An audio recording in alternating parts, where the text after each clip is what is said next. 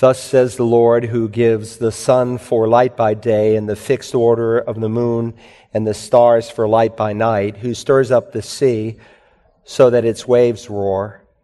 The Lord of hosts is his name. If this fixed order departs from before me, declares the Lord, then the offspring of Israel also shall cease from being a nation before me forever.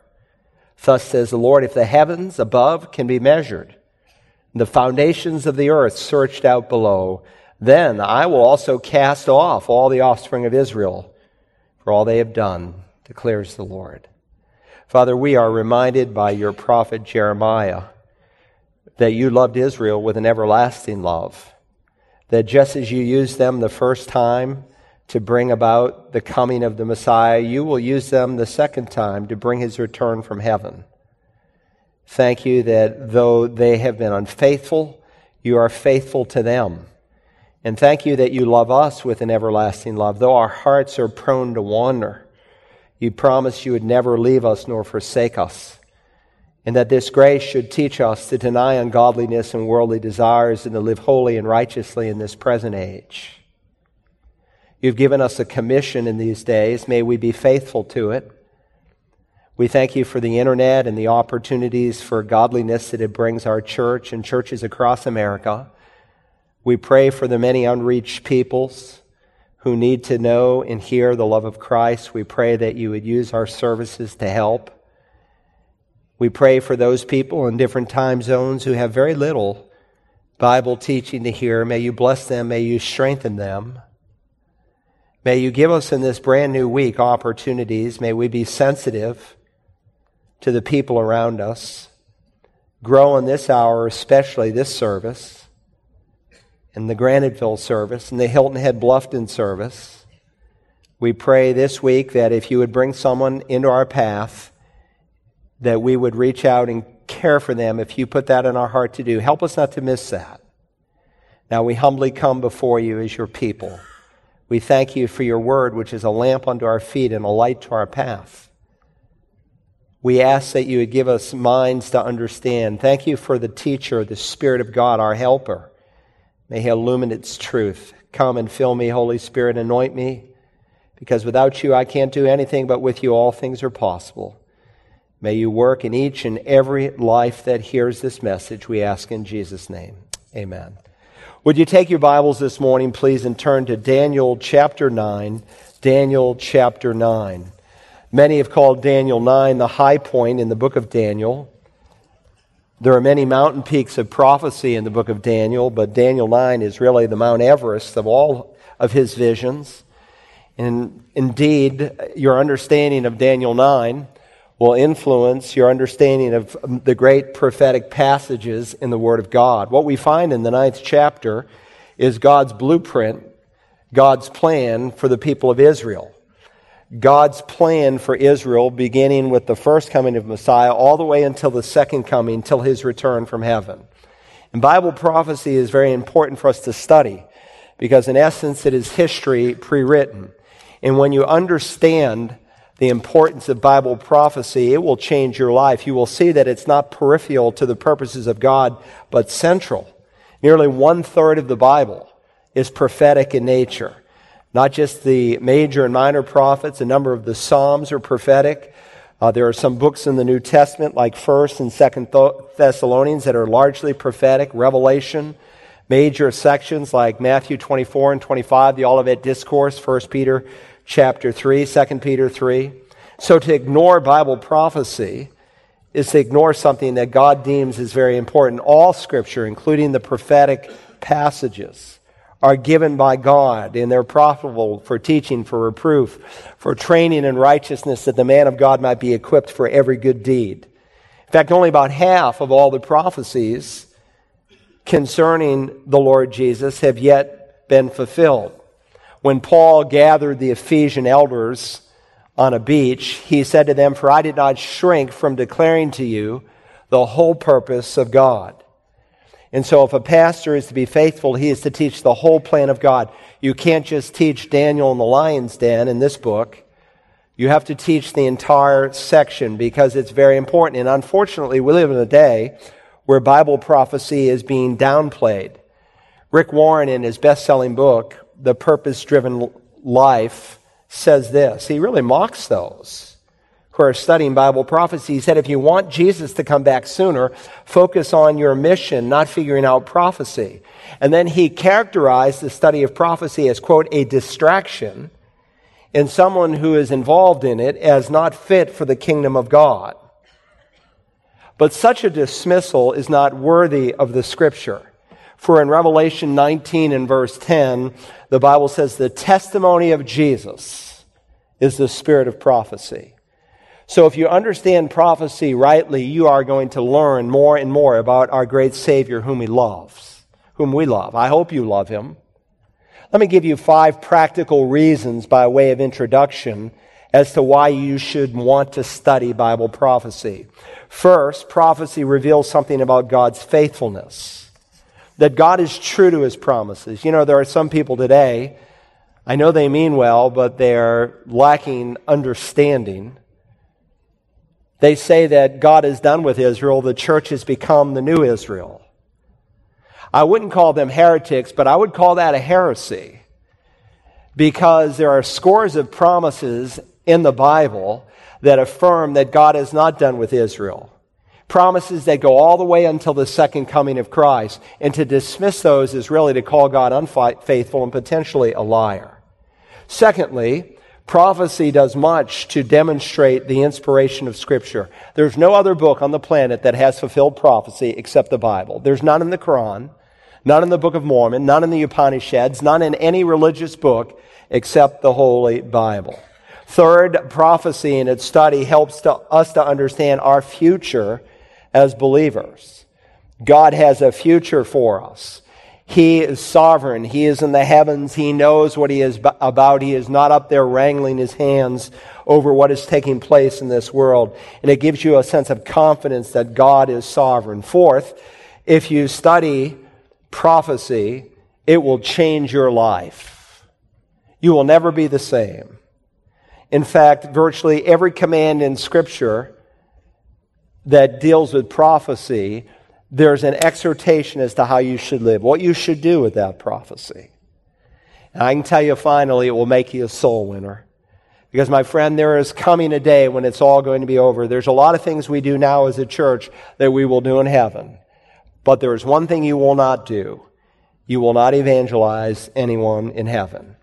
Now, when we come to the 9th chapter, we need to slow down just a little bit, though I'm going to go like a rocket today to the introduction of the 70 weeks prophecy. Most people think of Daniel 9, they think the 70 weeks prophecy. It's one of the greatest prophecies in all of the Bible. It is a mathematical prophecy predicting the first coming of the Messiah. And many a Jew has been converted by studying it. But today we're going to look at the first 19 verses that really serve as an introduction into the 70 weeks prophecy. Now let me set the broad context. Here on this chart, if you remember, the book of Daniel divides into 2 parts. The first 6 chapters deal with Daniel and his personal friends. 7 through 12 deal with Daniel and his people's future.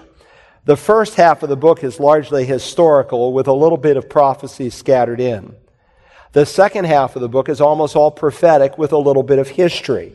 And so 7 through 12 are filled with dreams and visions and important prophetic information as it relates to the future. And so remember 1 through 6, and I'll give you the chart again next week to refresh your mind. 1 through 6 happens chronologically. 7 through 12 happens chronologically, but not after 1 through 6. You could take chapters 7 through 12 and overlay them between the events in 1 through 6. They happen in and around the events that are described there. So that's kind of the overview. Now, if you remember, here in the prophetic section, we've already looked at 2 major visions. The first vision in chapter 7, where it leaves Daniel with a troubled mind. The second vision in chapter 8, where it literally leaves him physically ill. If you remember the first vision, God predicts the history of the Gentile nations, which is why the liberals love to put a late date on Daniel. But I'll show you even the late date that they put on it when we come to the 70 weeks prophecy and the 11th chapter. Still doesn't erase some of the prophecies fulfilled after it. But it is so precise. It is history pre-written. Jesus described Daniel not as a historian, but as Daniel the prophet.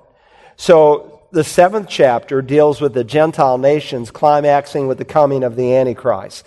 The second vision in chapter 8 deals with Gentile history, and we saw why he began with the Greek Empire, and he goes through Antiochus Epiphanes, its final ruler, who is a type, he's an illustration of the coming Antichrist. More is taught to us about the Antichrist. That's the popular name for this world ruler. There's actually about 40 different names in the Bible. And I suppose Antichrist is not a bad name, though it's not totally representative of this man's work. Anti, in Greek, antichristos, really doesn't mean against Christ, so he is against Christ, but in the place of Christ. There's a man coming in the place of the Messiah who's going to try to deceive the world. Now, the first vision that we studied was given while Babylon was an empire. The second vision, and we've noted, by the way, a number of important dates. Daniel is one of the most documented books in the Bible. So when you read the first year of Belshazzar, you don't have to figure it out just by what the Jews have historically told us. You can go to the Britannica Encyclopedia, and the date is nailed down. Daniel is one of the most documented books outside of the Bible in all of Scripture. And so we saw that first vision took place while the Babylonian Empire was in place, Belshazzar being its last king. The second vision took place in chapter 8, if you remember, in the third year of Belshazzar. Again, Babylon had not yet fallen. When we come to this third vision here in chapter 9, Babylon has already fallen, and according to the opening verse, Darius is the king.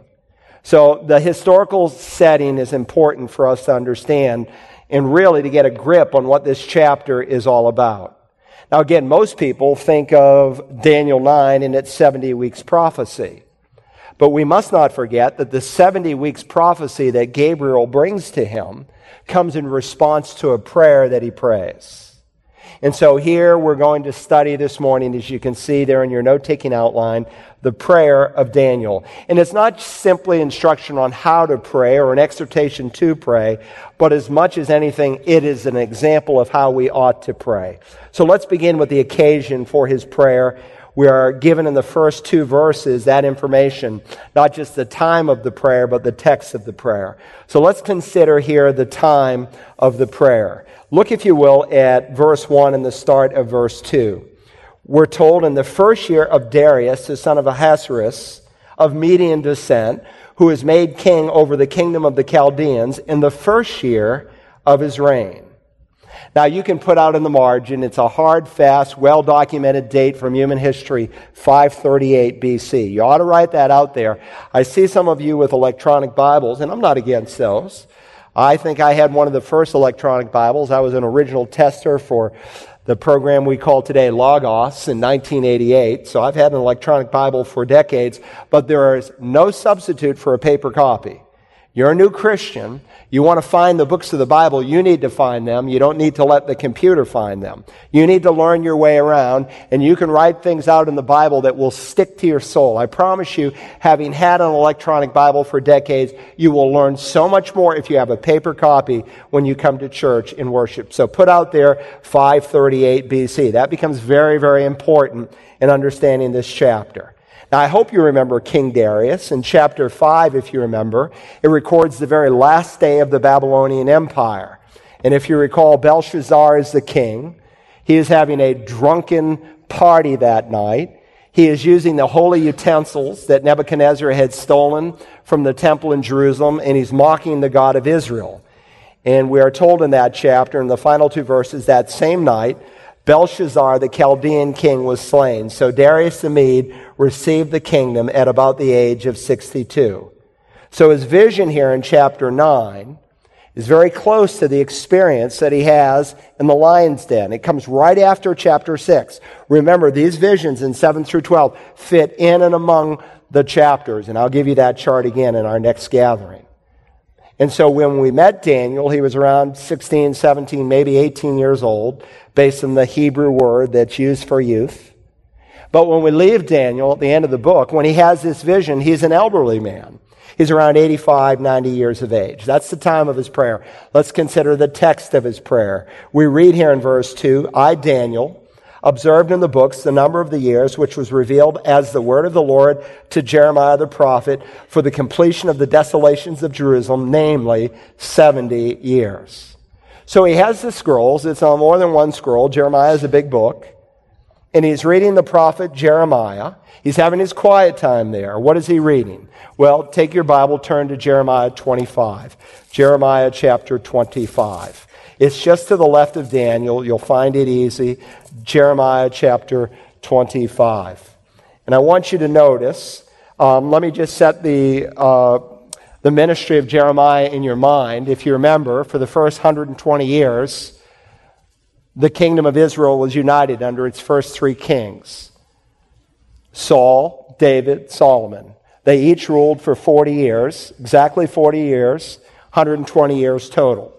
Because of the compromise of Solomon, God said that he was going to tear the kingdom in two, and indeed he did. The 10 northern tribes are known as Israel. Sometimes they're called Ephraim in the Old Testament, after one of the larger tribes. Sometimes it's called Israel in Samaria, because the capital became not Jerusalem for these people, but Samaria, and that stuck for centuries. So when a woman from Samaria meets Jesus at a well, which place should we worship? In Jerusalem or in Samaria? And of course, the southern two tribes, later on, they are attacked by Babylon, and we study that in the opening chapter of the book of Daniel. And so they're carried away. They're called Judah. So initially, sometimes you're reading the Bible, Israel is referring to all 12 tribes. But at a certain time, Israel's referring to just 10 tribes, and the two southern tribes after the larger of the two, namely Judah. And so here's a man who ministers to the southern kingdom, to the southern tribes. Look at verse 8 of Jeremiah 25. Therefore, thus says the Lord of hosts, because you have not obeyed my words, behold, I will send and take all the families of the north, declares the Lord, and I will send to Nebuchadnezzar, king of Babylon, my servant, and will bring them against this land and against its inhabitants and against all these nations round about, and I will utterly destroy them and make them a horror hand of hissing, a horror hand of hissing, and an everlasting desolation. Moreover, verse 10, I will take them from the voice of joy and the voice of gladness and the voice of the bridegroom and the voice of the bride. That's a sermon in itself. And the sound of the millstones and the light of the lamp. Verse 11, this whole land shall be a desolation and a horror. These nations will serve the king of Babylon 70 years. Now turn to Jeremiah chapter 29. Jeremiah chapter 29, just a few pages over. Jeremiah in this chapter deals with the false prophets of his day. And they said, it's not going to be 70 years. Just relax. Take a deep breath. We're going to be delivered in a short amount of time. And so Jeremiah tells them, don't listen to these false teachers. Verse 5, he says, build houses and live in them, and plant gardens and eat their produce. Take wives and become the fathers of sons and daughters, and take wives for your sons, and give your daughters to husbands, that they may bear sons and daughters, and multiply there, and do not decrease. Then in verse 8, he says, don't listen to these guys, for thus says the Lord of hosts, the God of Israel, do not let your prophets who are in your midst and your diviners deceive you, and do not listen to the dreams which they dream, for they prophesy falsely to you in my name. I have not sent them, declares the Lord. For thus says the Lord, when 70 years, there it is again, when 70 years have been completed for Babylon, I will visit you and fulfill my good word to you to bring you back to this place. For I know the plans I have for you, declares the Lord, plans for welfare and not for calamity, to give you a future and a hope. Why 70 years? Why not 7 years? Why not 270 years? God has a reason for everything he does. There are no accidents in the Bible. Put out in the margin, next to Jeremiah 29 and 10, this text, Leviticus 25, 3 and 4. Leviticus 25, 3 and 4. As you're writing it, I'll read it. 6 years you shall sow your field, and 6 years you shall prune your vineyard and gather its crop. But during the 7th year, the land shall have a Sabbath rest, a Sabbath to the Lord. You shall not sow your field nor prune your vineyard. Also put next to verse 10, 2 Chronicles 36, 20 and 21. 2 Chronicles 36, 20 and 21. Those who have escaped from the sword, he carried away to Babylon. And they were servants to him and to his sons until the rule of the kingdom of Persia, to fulfill the word of the Lord by the mouth of Jeremiah until the land had enjoyed its Sabbaths. All the days of its desolation it kept until 70 years were complete. Now, the principle of crop rotation and giving a piece of property rest actually comes from the Scriptures. And God knew in this fallen world that they needed to work the land 6 years and let it rest 1 year. And of course, it was an act of faith in the 6th year to believe God when they weren't growing any crops to provide for their food needs, and he did. The problem was they became faithless, and so for 490 years, they ignored the clear command of God. God kept telling them by his prophets, don't do this, don't do this. They didn't listen to him, and so God says, okay, you won't give my land rest? Then I'll give it rest. And so the time of this deportation to Babylon is 70 years by a purpose. Now back in Daniel 9, go back to Daniel 9. Remember, the 70 years begins when Daniel, Hananiah, Mishael, and Azariah, most of us know them by their pagan names, Shadrach, Meshach, and Abednego. We should know them by their Jewish names.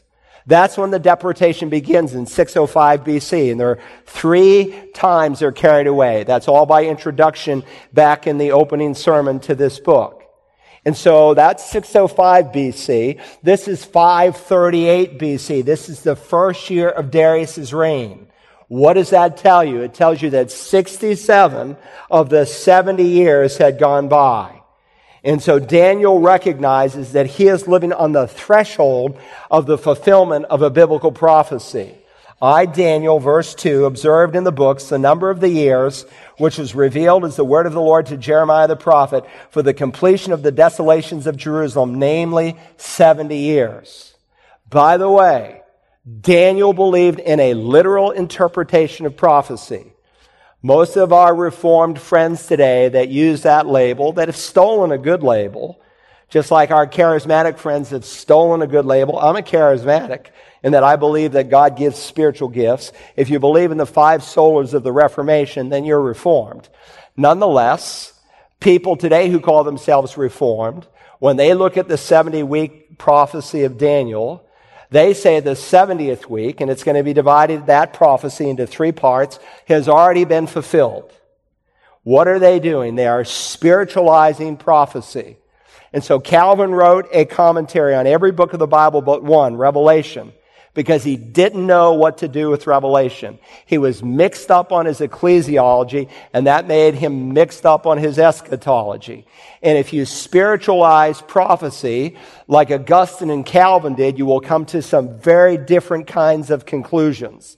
But modeled within the prophets themselves, modeled within the Lord Jesus' teaching, modeled within the writers of the rest of the New Testament, they always interpreted prophecy with the same method of interpretation for the rest of Scripture, with a literal, grammatical, historical principle or hermeneutic. All right? So Daniel believes 70 years meant 70 years. That shouldn't shock us. That's the occasion for his prayer. Secondly, you with me? All right, the humility in his prayer. Let's think about the humility in his prayer. You know, when you pray, God's not interested just in the words you use as much as he is with the attitude of your heart. And we learn that this man first prays a very attentive prayer. Verse 3 says, "So I gave my attention to the Lord God to seek him by prayer and supplication." 2 words. First, prayer. It's a Hebrew word that means intercession, when you pray for someone else. And then supplications. It's a Hebrew word that means a request for mercy. So here's Daniel, and he said, "I gave my attention to the Lord." I like the King James here because it's the most literal. It just literally interprets the Hebrew. "I set my face unto the Lord your God." Have you ever set your face to seek God in prayer? You see, many times we have casual kind of take it or leave it kind of prayer. But Daniel sets his face. He recognizes that God needs his full attention, that God is the most important person in the world. Jesus highlights this principle in Matthew 6:6. But you, when you pray, go into your inner room, close your door, and pray to your Father who's in secret, and your Father who sees what is done in secret will reward you. And so while we are to pray without ceasing, while we are to be in a spirit of prayer, there are times when we go into whatever your prayer closet is, your car. I literally have a closet in my home where I hang my clothes. I've got a closet in my office where I shut out the whole world and I seek God's face. It's a form of humility. Daniel said, I set my face to the Lord God. I gave him my full attention. So it's an attentive prayer. Secondly, he prayed a broken prayer. He prayed a broken prayer. Now, when we studied Daniel 6, which is the time frame again which this prophecy takes place, we learned something about the frequency of his prayer. At least 3 times a day he shut himself up to pray to God.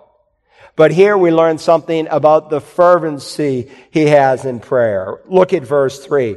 So I gave my attention to the Lord God to seek him by prayer and supplications with fasting, sackcloth, and ashes. He uses fasting added to it sackcloth and ashes, which speaks of intensity. Remember, he is in a position of leadership. Someone who works in the White House doesn't go there in their blue jeans. They go there with leadership clothes. He would have done the same in Babylon. He would have been given rich clothes, but he humbles himself. He puts on sackcloth and literal ashes on his face. What is he saying? He's saying, God, I am but dust. I am nothing in your sight. I need your help, O God. And so that's how Old Testament saints expressed it. Now, one common trait of his prayer that carries over into the new covenant is that of fasting. I'm not saying you shouldn't put on sackcloth or ashes, but there are no examples in the New Testament. But certainly today, even in Jewish thinking and in the average Christian who knows the Word of God, which makes him not an average person because most Christians no longer know their Bibles, they recognize that fasting is a form of humility before God. One of the most commonly asked questions we've had over the years in the Bible line and that people will ask me in the hallways is, should we fast today? So let me speak for just a moment and to put fasting in the context of the day in which we live in. First of all, fasting is not dieting. It's not dieting. As a pastor, I get Christian or pastoral spam. And one that came to my inbox was entitled Fastings for Blessings. Let me read a portion of it to you. The founder of this ministry said, you're about to step into the shower when the mirror catches your eye. What do you see? Look at your waist, your arms, your hips, that tummy. Does the sight of those bulges and rolls depress you? And when you get on the scale, do you think to yourself, this is awful. I can't go on like this. Something has to be done. If you're in that situation, take heart. You're about to read something that will make your spirit sing with joy and relief. And then he gives a series of testimonies. Here's SP from Oregon. Fasting really works. Thanks to your program, Help, the Devil Wants Me Fat, and God's strength, I was able to finally gain control of my appetite. At first, I couldn't believe it was really working, but as time went on, I realized the program really works. I never dreamed I could lose my cravings for sweets, but I did. Praise God. I lost 18 pounds on the 10th day of my fast, and my eating habits have totally changed. I wouldn't have believed it was possible, but it happened to me. Now, I'm not giving any endorsement to this ministry, but let me clearly say fasting is not dieting. It is not done to lose weight. You may lose weight, but it is not done to lose weight. For that matter, neither is it just cutting back on food. Some Christians today speak of a partial fast, and they misinterpret Daniel 1. We covered that in depth. We saw that those men in Daniel 1 refrained from certain food, not as a partial fast, but because of the idolatrous nature of those foods. Probably, too, some would have been considered unclean under the Old Covenant and therefore forbidden. Some think of fasting as there's a lot of Christians that talk today about a fruit juice fast. And so for 30 days or 10 days, they drink fruit juices. Well, that's not a fast. It might be a sacrifice, but it's not a fast. What is fasting in the Bible? It's either no food, no water, which of course you could only do for a short time, or typically simply no food. Esther 4:6. Go assemble all the Jews who are found in Susa and fast for me. Do not eat or drink for 3 days, night or day. I and my maidens also will fast in the same way. Thus I will go to the king, which is not according to the law, and if I perish, I perish. But most often in Scripture, fasting is simply no food plus water. Luke 4, Matthew 4, the famous fast of our Savior. But let's ask another question. Why are God's people to fast? Well, it's certainly not done to get God's attention or to impress Him. We have no righteousness in ourselves. Our righteousness, the Bible says, is as filthy rags. And that same prophet addressed the people of Israel who are fasting, but out of the wrong spirit. Listen to these words from Isaiah 58. Is this not the fast which I choose?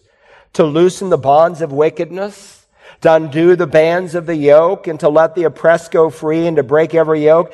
Is it not to divide your bread with the hungry, and bring the homeless poor into your house? When you see the naked, to cover him, and not to hide yourself from your own flesh? So they were fasting. They were religiously outside, but on the inside, their hearts were just disobeying basic premises of God. Let me give you a definition of fasting. Fasting is simply typically going without food for a specified period of time to seek a spiritual goal, for a spiritual goal. Now, Jesus assumed we would fast. Listen to these words, Matthew 6:17. But when you fast, not if you fast, but when you fast. And I'm not talking to people who can't fast. You've got some medical issues, so don't sue me, all right? When you fast, anoint your head and wash your face. Now, unfortunately, that page seems to be torn out of most Bibles in practice. We talk a lot today in the church about sacrificial prayer and sacrificial giving, but very little about fasting. But as I just noted, a fast is an abstention from food. You had a fast last night. You woke up and you had breakfast. You didn't eat unless you're chained to the refrigerator and you get up in the middle of the night. You didn't eat during the night. You had a fast of sorts. So what are the reasons to fast? There are many, but let me highlight a few. Number one, to humble yourself before God. To humble yourself before God. In Ezra chapter 8, you see this humility expressed. Then I proclaimed a fast there at the river Ahava, that we might humble ourselves before our God, to seek from Him a safe journey for us, our little ones, and all our possessions. For I was ashamed to request from the king troops and horsemen to protect us from the enemy on the way, because we had said to the king, the hand of our God is favorably disposed to all those who seek Him, but His power and anger against all those who forsake Him. He was ashamed to ask the king for help. He had been bragging about how great God is indeed. He made his boast in the Lord. So we fasted and sought our God concerning this matter, and He listened to our entreaty. God, we need your help for our safety, for our loved ones, and for your own honor and glory. A second reason, to intensify your prayer life. To intensify your prayer life. Paul said this principle in 2 Corinthians 12, which you could certainly apply to fasting. Therefore, I am well content with weaknesses, with insults, with distresses, with persecutions, with difficulties for Christ's sake. Why? For when I am weak, then I am strong. Now, it may seem like a paradox, but it is actually in our weakness that we find strength. And fasting has a way of strengthening your prayer life. Practically speaking, you don't have to go to the restaurant, or you don't have to prepare the food or clean up after that food. So you have some extra time for prayer. And in addition, every time you hear that hunger pain shouting out, I need to eat, it becomes a signal to seek God and to pray. King David in Psalm 35 said, I humbled my soul with fasting, and my prayer kept returning to my bosom. He kept having those hunger pains, and it shouted to him, pray. And so fasting allows you to humbly seek God in prayer and to more earnestly seek Him in prayer. Fasting has a way of intensifying your prayer life. That's why the Lord Jesus said in reference to the disciples who couldn't cast out a demon, but this kind only comes out by prayer and fasting. You are giving your full attention And so it's in fasting that the Spirit of God prompts you how to pray. He often tells you what to pray for, and He often teaches you and shows you things from the Scriptures you are studying that He will show you in no other place. Let me give you a third reason: to help discern God's specific will for your life. To help discern God's specific will. Now, there's God's general will. We don't debate about that. But then there's God's specific personalized will as it relates to your life. And so, for instance, in Acts 13, the church in Antioch, we read, while they were ministering to the Lord and fasting, the Holy Spirit said, set apart for me Barnabas and Saul for the work which I have called them. Then when they had fasted and prayed and laid their hands on them, they sent them away. While they were ministering, the Net Bible says, while they were serving the Lord, the Holy Spirit said to the church there, set apart these two men. They were ministering to the Lord. That's not a synonym for prayer. It goes back to the verb in verse 1. These men who were prophets and teachers, they were ministering to God as prophets and teachers. The problem we have today, my son-in-law up there, we were discussing it on last night, more and more men are feeling the pressure of the culture. And so they want to respond to the pressure of people in their congregations as to what those people think they should do. And they're not really ministering to God, they're ministering to people. And in the end, they end up compromising themselves. Well, these men were ministering to the Lord God as prophets and teachers. And by the way, God doesn't usually speak and work in the hearts of those who just need to be dusted off. No, God works in those who are involved in ministry, those who are engaged in service. And so as they minister to God, as they pray, as they fast, God gives unction. Listen to this verse, Acts 14:23. When they had appointed elders for them in every church, having prayed with fasting. I don't make a major decision as it relates to my life, my family, or this church without prayer and fasting. Now, there's some prayer and fasting that needs to be done corporately. Some giving that's done corporately. Some prayer that is done corporately. In fact, the three things Jesus says to do in private, not to be seen by men, there are also three equal commands in the Bible to do publicly. When we sought the two elders, one of whom you heard last week, we spent time, I did, and I know most of the other elders did, in prayer and fasting over the course of a year because we wanted to know God's will. These men prayed with fasting. Let me give you another reason to fast, to express repentance before God. To express one's repentance in prayer, either as a church, as a nation, as an individual. There are many examples in Scripture. Even unbelievers, Jonah 3, all the Ninevites put on sackcloth and ashes. They fast and they pray. And God relents concerning His judgment. The greatest revival possibly in all the Bible. In Nehemiah chapter 9, you find God's people fasting with repentance. Listen to these words. Now on the 24th day of this month, the sons of Israel assembled with fasting, in sackcloth and with dirt upon them. The descendants of Israel separated themselves from all foreigners and stood and confessed their sins and the iniquities of their fathers. A true expression of repentance. And some of us really don't show brokenness of heart, which God does not despise, until we fast and confess over those sins. A fourth reason is to seek God's help for an impossible situation. To seek God's help, next slide, for an impossible situation. Next slide, there we go. Come on, guys, there we go. All right, to seek God's help for an impossible situation. Queen Esther, I already read that text to you. Go assemble all the Jews found there in Susa. Fast with me. Don't eat and drink. Call out to God because I'm going to do something that could mean my death. 2 Samuel 12:22, David sought God fasting and prayer. While the child, his little baby, was still alive, I fasted and wept. For I said, who knows? The Lord may be gracious to me that the child may live. So God answered his prayer. In this case, God said, no, the child's not going to live. But he had an answer from God in response to prayer and fasting. He got help for an impossible situation, and God gave him comfort in it. Even in the brokenness of heart, God gave him assurance that he would see that precious little baby. And God worked in the king's heart when Esther came into her presence. Some of you this morning, you have an impossible situation. You have a friend, you have a relative, you have a son, a daughter who's hooked on drugs. Some of you have a troubled marriage this morning. Some of you have a financial disaster in your home. And you would be wise to seek God in prayer and in fasting and seek God for an impossible situation.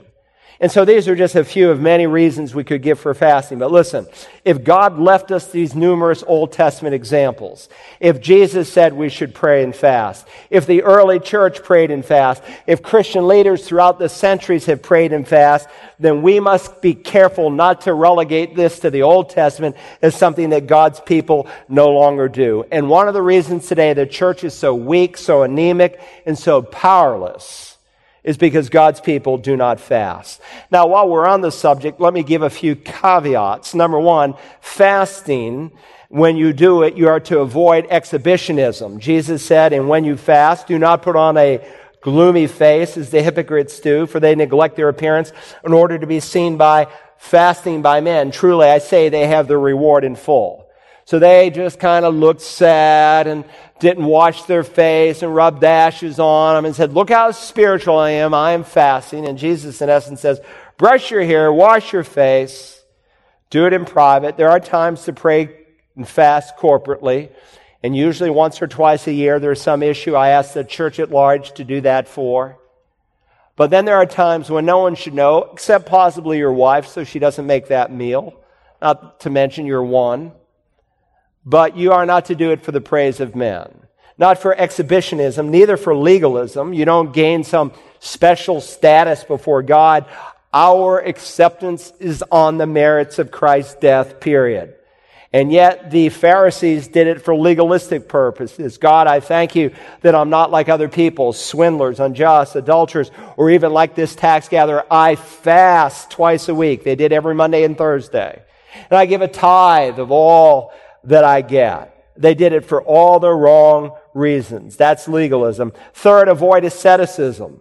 Avoid asceticism. God doesn't want you to become some religious recluse, some ascetic. Vance Havner used to always say, there's no holiness in a hole, and indeed he was right.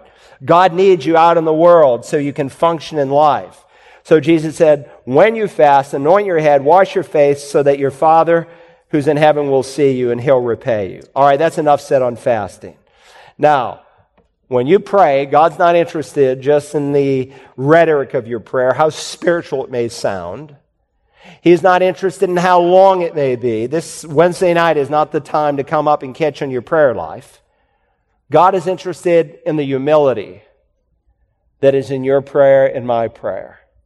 And one of many ways in which that humility is expressed is in prayer and in fasting. But what's kind of neat back here in Daniel 9 is God prophesied something that was going to happen. And yet Daniel is praying about this thing that is going to happen. And it's very interesting because many times in the Bible, God commands his people to pray for something that he promises he's going to do. For example, the Bible predicts that the kingdoms of this world will become the kingdoms of our Lord and of his Christ. And yet Jesus taught us to pray, your will be done on earth as it is in heaven. There is coming a day when God's will in heaven will literally actually be done upon the earth in a wholesale way when Messiah comes to rule and reign and fulfill those Old Testament promises. God tells us that someday when the Prince of Peace comes back, there will be real peace in Jerusalem. And yet he tells us to pray for the peace of Jerusalem. The Bible tells us someday Jesus will literally, physically, actually come back to judge the living and the dead. In fact, John closes the Revelation with Jesus' words, yes, I am coming quickly, and he immediately follows it with a prayer, even so come, Lord Jesus. It's interesting, even though God says he's going to do something, he often does that something in response to the prayers of his people. And of course, that's what God predicts in the prophet Jeremiah. Listen to these words again, a misquoted verse often. For I know the plans I have for you, declares the Lord, speaking of Israel, though it has legitimate application for us today. Plans for welfare and not for calamity, to give you a future and a hope. But understand the context of the promise. Then You will call upon me and come and pray to me, and I will listen to you. You will seek me and find me when you search for me with all your heart, and I will be found by you, declares the Lord. I will restore your fortunes and gather you from all the nations and from all the places I have driven you, declares the Lord, and I'll bring you back to the place where I've sent you into exile. God said the exile is going to last for 70 years, but I'm going to bring you back, but I'm not going to bring you back until you search for me with all your heart. Why is Daniel praying? Because he looks around and he doesn't see that.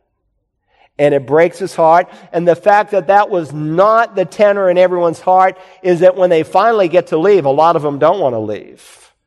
Because life in Babylon is too comfortable. But enough of them repent and get their hearts right that God then, in response to prayer, literally fulfills that promise. All right? Now, there's the occasion for his prayer. There's the humility in his prayer. Now let's think about the confession through his prayer. The confession through his prayer. In verses 4 and 5, we are reminded that he confessed all kinds of sin. What follows really is one of the great model confessional prayers in all of the Bible. This prayer talks a lot about God's character, about God's covenant, God's commandment, but amongst that truth, there is an earnest, broken confession by this man. Look at verse 4. I prayed to the Lord my God and confessed and said, alas. And I love the New American Standard. It retained the vocative. A lot of the new translations just say Lord. The NAS says, oh Lord. Why? Because in Hebrew there's a depth of feeling here. Oh Lord. When you say the vocative, you're seeing something that's coming out of the depths of a man's heart. Oh Lord, the great and awesome God. By the way, not many people see God as great and awesome, do they? They don't think of God the way he is described in the Bible. They've made a God in their own image. Oh, God's a God of love. He's not going to deal with us justly or in wrath. But Daniel knows his God because he knows his Bible. I pray to the Lord, my God, and confess, alas, O Lord, the great and awesome God who keeps his covenant and loving kindness for those who love him and keep his commandments. We have sinned, committed iniquity, acted wickedly, and rebelled, even turning aside from your commandments and ordinances. At least 3 dimensions to his confession. I have them underlined. First, they committed iniquity. The word iniquity is a Hebrew word often translated perversity. It's not just sin. It's a word that literally means to be bent, to be crooked. You know, some people sin, but some people sin by perversion. There is some activity where we say, that's not just bad, that's sick. That's perverted. That was Daniel's day. We have sinned. We've committed iniquity. We've acted wickedly. This Hebrew word just describes kind of a general disobedience towards God. And by the way, that's what God says the church will be like in the last days. Men's hearts will grow cold. Lawlessness will be increased. Don't let that happen to you. Some of you tune me out 10 minutes into the sermon. 30 years being a pastor, I can read people after a while. I can. I mean, you can't hide it, friends. You can't hide from God, much less a pastor who just works with people. You wrote me off. Why? Because your heart is so indifferent towards God, so lackadaisical, so lukewarm, so apathetic. Don't let that happen to you. The scripture says that will characterize the church at the end of time. Second, we've acted wickedly. Third, we have acted rebelliously. We have sinned, we've committed iniquity, we've acted wickedly and rebelled. And the word rebelled here in Hebrew is used in 2 ways. To rebel against a king, a secular authority, or to rebel against God. Obviously, here, the latter. How? By turning aside from your commandments and your ordinances. Sins of commission, sins of omission. There was a revolt amongst the people. They were shaking their fists by the way they lived in the face of God. And they said, we don't care. We've turned aside from your commandments and your ordinances. And so God saw their persistent disobedience. That's why he sent prophet after prophet to woo them back, but they didn't listen. And they refused to listen. And now the 70 years are nearly up and they still haven't gotten the message. So he confesses all kinds of sins. Secondly, he also pleads for all kinds of people. All kinds of people. Moreover, we have not listened to your servants, the prophets, who spoke in your name to our kings, our princes, our fathers, and all the people of the land. These people had the benefits of prophets who warned them to repent, but they didn't listen. The kings did not listen. The princes did not listen. Our fathers did not listen, and we have not listened, the people of the land. And so what's his conclusion? Verse 7, righteousness belongs to you, O Lord. but to us open shame, as it is this day to the men of Judah. That is, all the Jews from Judah, the southern kingdom, we don't know righteousness like we should know it, like you are, God. Then he adds the inhabitants of Jerusalem and all Israel, that's the northern kingdom, those who are nearby and those who are far away, and all the countries to which you have driven them because of their unfaithful deeds which they have committed against you. So he's praying for the rest of the Jewish people, not just the Jewish people in Babylon, but those who are still left in Jerusalem and those who are scattered throughout the nations of the world through the Assyrian deportation. Open shame, verse 8, belongs to us. O Lord, to our kings, our princes, and our fathers, because we have sinned against you. What is he saying? He says no one can be excused, not the kings, not the princes, not the fathers, not the people in Jerusalem, not the people scattered in all the countries, not us here in Babylon. We're all guilty. To you, the Lord our God, belongs compassion and forgiveness, for we, circle that, for we have rebelled against him. Nor have we, circle that, obeyed the voice of the Lord our God in order to walk in his teachings, which he set before us through his servants, the prophets. So in verse 7, he says, righteousness belongs to you, shame to us. Here in verse 9, to the Lord God belongs compassion and forgiveness. What is he saying? He's saying the problem is not God. People want to blame God. The problem is us. As Pogo said in his comic strip in the 1950s, we have found the enemy, and it is us. 28 times in the midst of between verses 4 and 15, I have everyone circled in my Bible. He uses the first person pronoun. Verse 5, we have sinned. Verse 6, we have not listened. Verse 8, we have sinned. Verse 9, we have rebelled. Verse 10, nor have we obeyed the voice of God. Verse 11, we have sinned. Verse 14, we have not obeyed his voice. Verse 15, we have been wicked. You say, why is that significant? Well, number one, Daniel lived above his culture. Daniel was a man who lived an exemplary life, and yet he identifies with his people. That he lived above his culture. Remember Daniel 6 and verse 4? The commissioners, the satraps, they all try to get something against him, but they can't find any ground of accusation or evidence of corruption or negligence could ever be found in him. Now, all have sinned and fall short of the glory of God. Daniel was a sinner like us. But he is in a special league of people in the Bible. He's put with Joseph and Joshua and Nehemiah, of whom not a single sin is ever recorded. Why? Because God wants to emphasize and highlight with this man's life and those other men that in the midst of a depraved culture, you don't have to live like the culture. And yet, he identifies himself with the people. We have sinned and committed iniquity and acted wickedly and rebelled. That's real humility. He recognizes that there's corporate failure in the nation. By the way, Nehemiah does the same thing. Oh God, we have sinned against you. Ezra the priest does the same thing. Oh God, we have sinned. It's a model God gave us in Scripture, and it still applies today. Why? Because we are members one of another. If you're here today and you're living in sin as a believer, you don't sin in isolation. You're hurting us. You're hurting this church. You're hurting its testimony. You're not only hurting yourself, you're hurting the testimony of the body of Christ, not only locally, but across the world, because they say, there goes another one of those Christians. You may not be sinning by sins of commission. Maybe there are sins of omission. You can't remember the last time you even cared for the soul of a lost person. Can't remember the last time you tried to invite someone to church, tried to take some through the plan of salvation. Why? Because your heart's so cold. Sad. And so here's Daniel, and his heart is sad. And he prays, God, we have done this. And we certainly, as members of the body of Christ, members of each other, should pray the same thing. Third, he acknowledged all kinds of consequences. He acknowledged all kinds of consequences. Daniel continues his prayer. He elaborates on why these people are in captivity. Verse 11, indeed, all Israel has transgressed your law and turned aside, not obeying your voice. So the curse has been poured out on us, along with the oath, which is written in the law of Moses, the servant of God. We have sinned against him. Verse 12, thus he has confirmed his words, which he has spoken against us and against our rulers who ruled us, to bring on us great calamity. For under the whole heaven there has not been done anything like that which was done to Jerusalem. Put out in the margin next to verses 11 and 12, Deuteronomy 28, 15 to 68. Deuteronomy 28, 15 to 68. God said, if you will not obey me, the Lord your God, to observe and do all my commandments and my statutes, then I charge you all these curses will come upon you.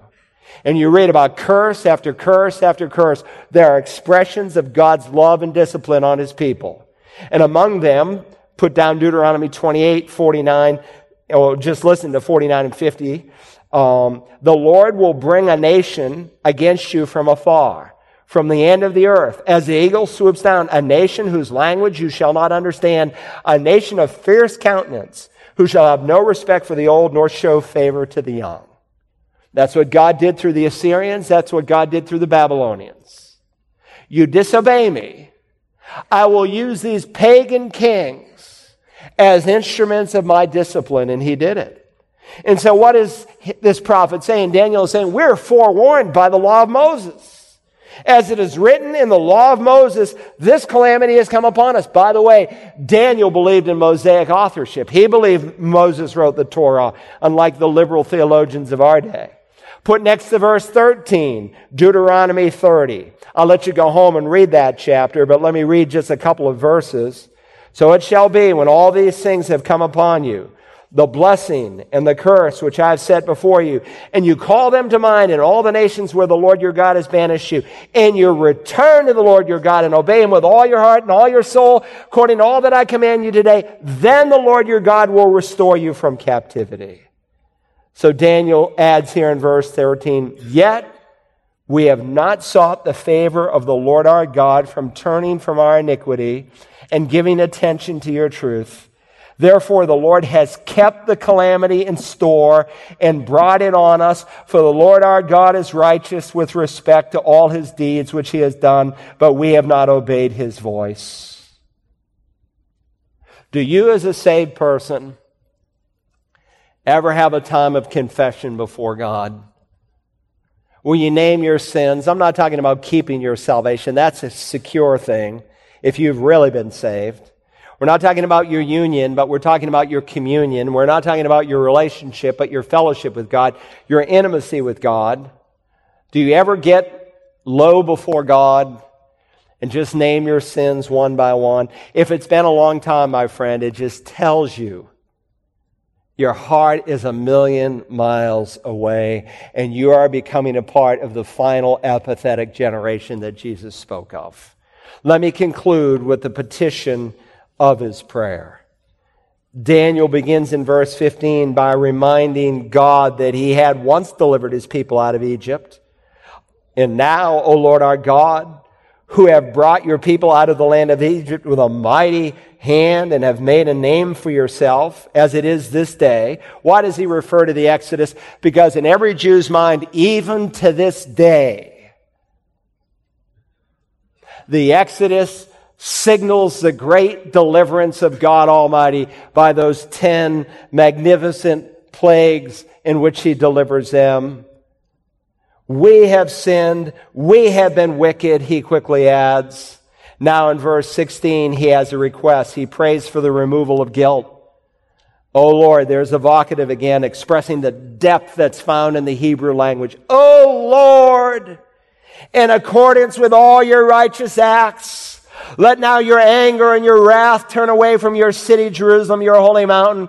For because of our sins and the iniquities of our father, Jerusalem and your people have become a reproach to all the people around us. He speaks there of Jerusalem, where God's holy mountain is, Mount Moriah, there in the Temple Mount, where the temple of God, where the Shekinah glory would literally actually come into that place. And he's saying, God, your reputation is harmed. Your temple has been destroyed. Your people are living in sin. And listen to what the heathen nations around are saying about us. They are mocking the God of Israel, and this man's heart is broken, and so he's praying for the removal of guilt, but he also prays for the restoration of glory. So now, our God, listen to the prayer of your servant and to his supplications. And for your sake, O Lord, let your face shine on your desolate sanctuary. Underline those words in verse 17, for your sake. What is he saying? God, this is not for me. God, my heart beats after your reputation, after your testimony. God, do this for your own sake. Do you know what many of us are praying for?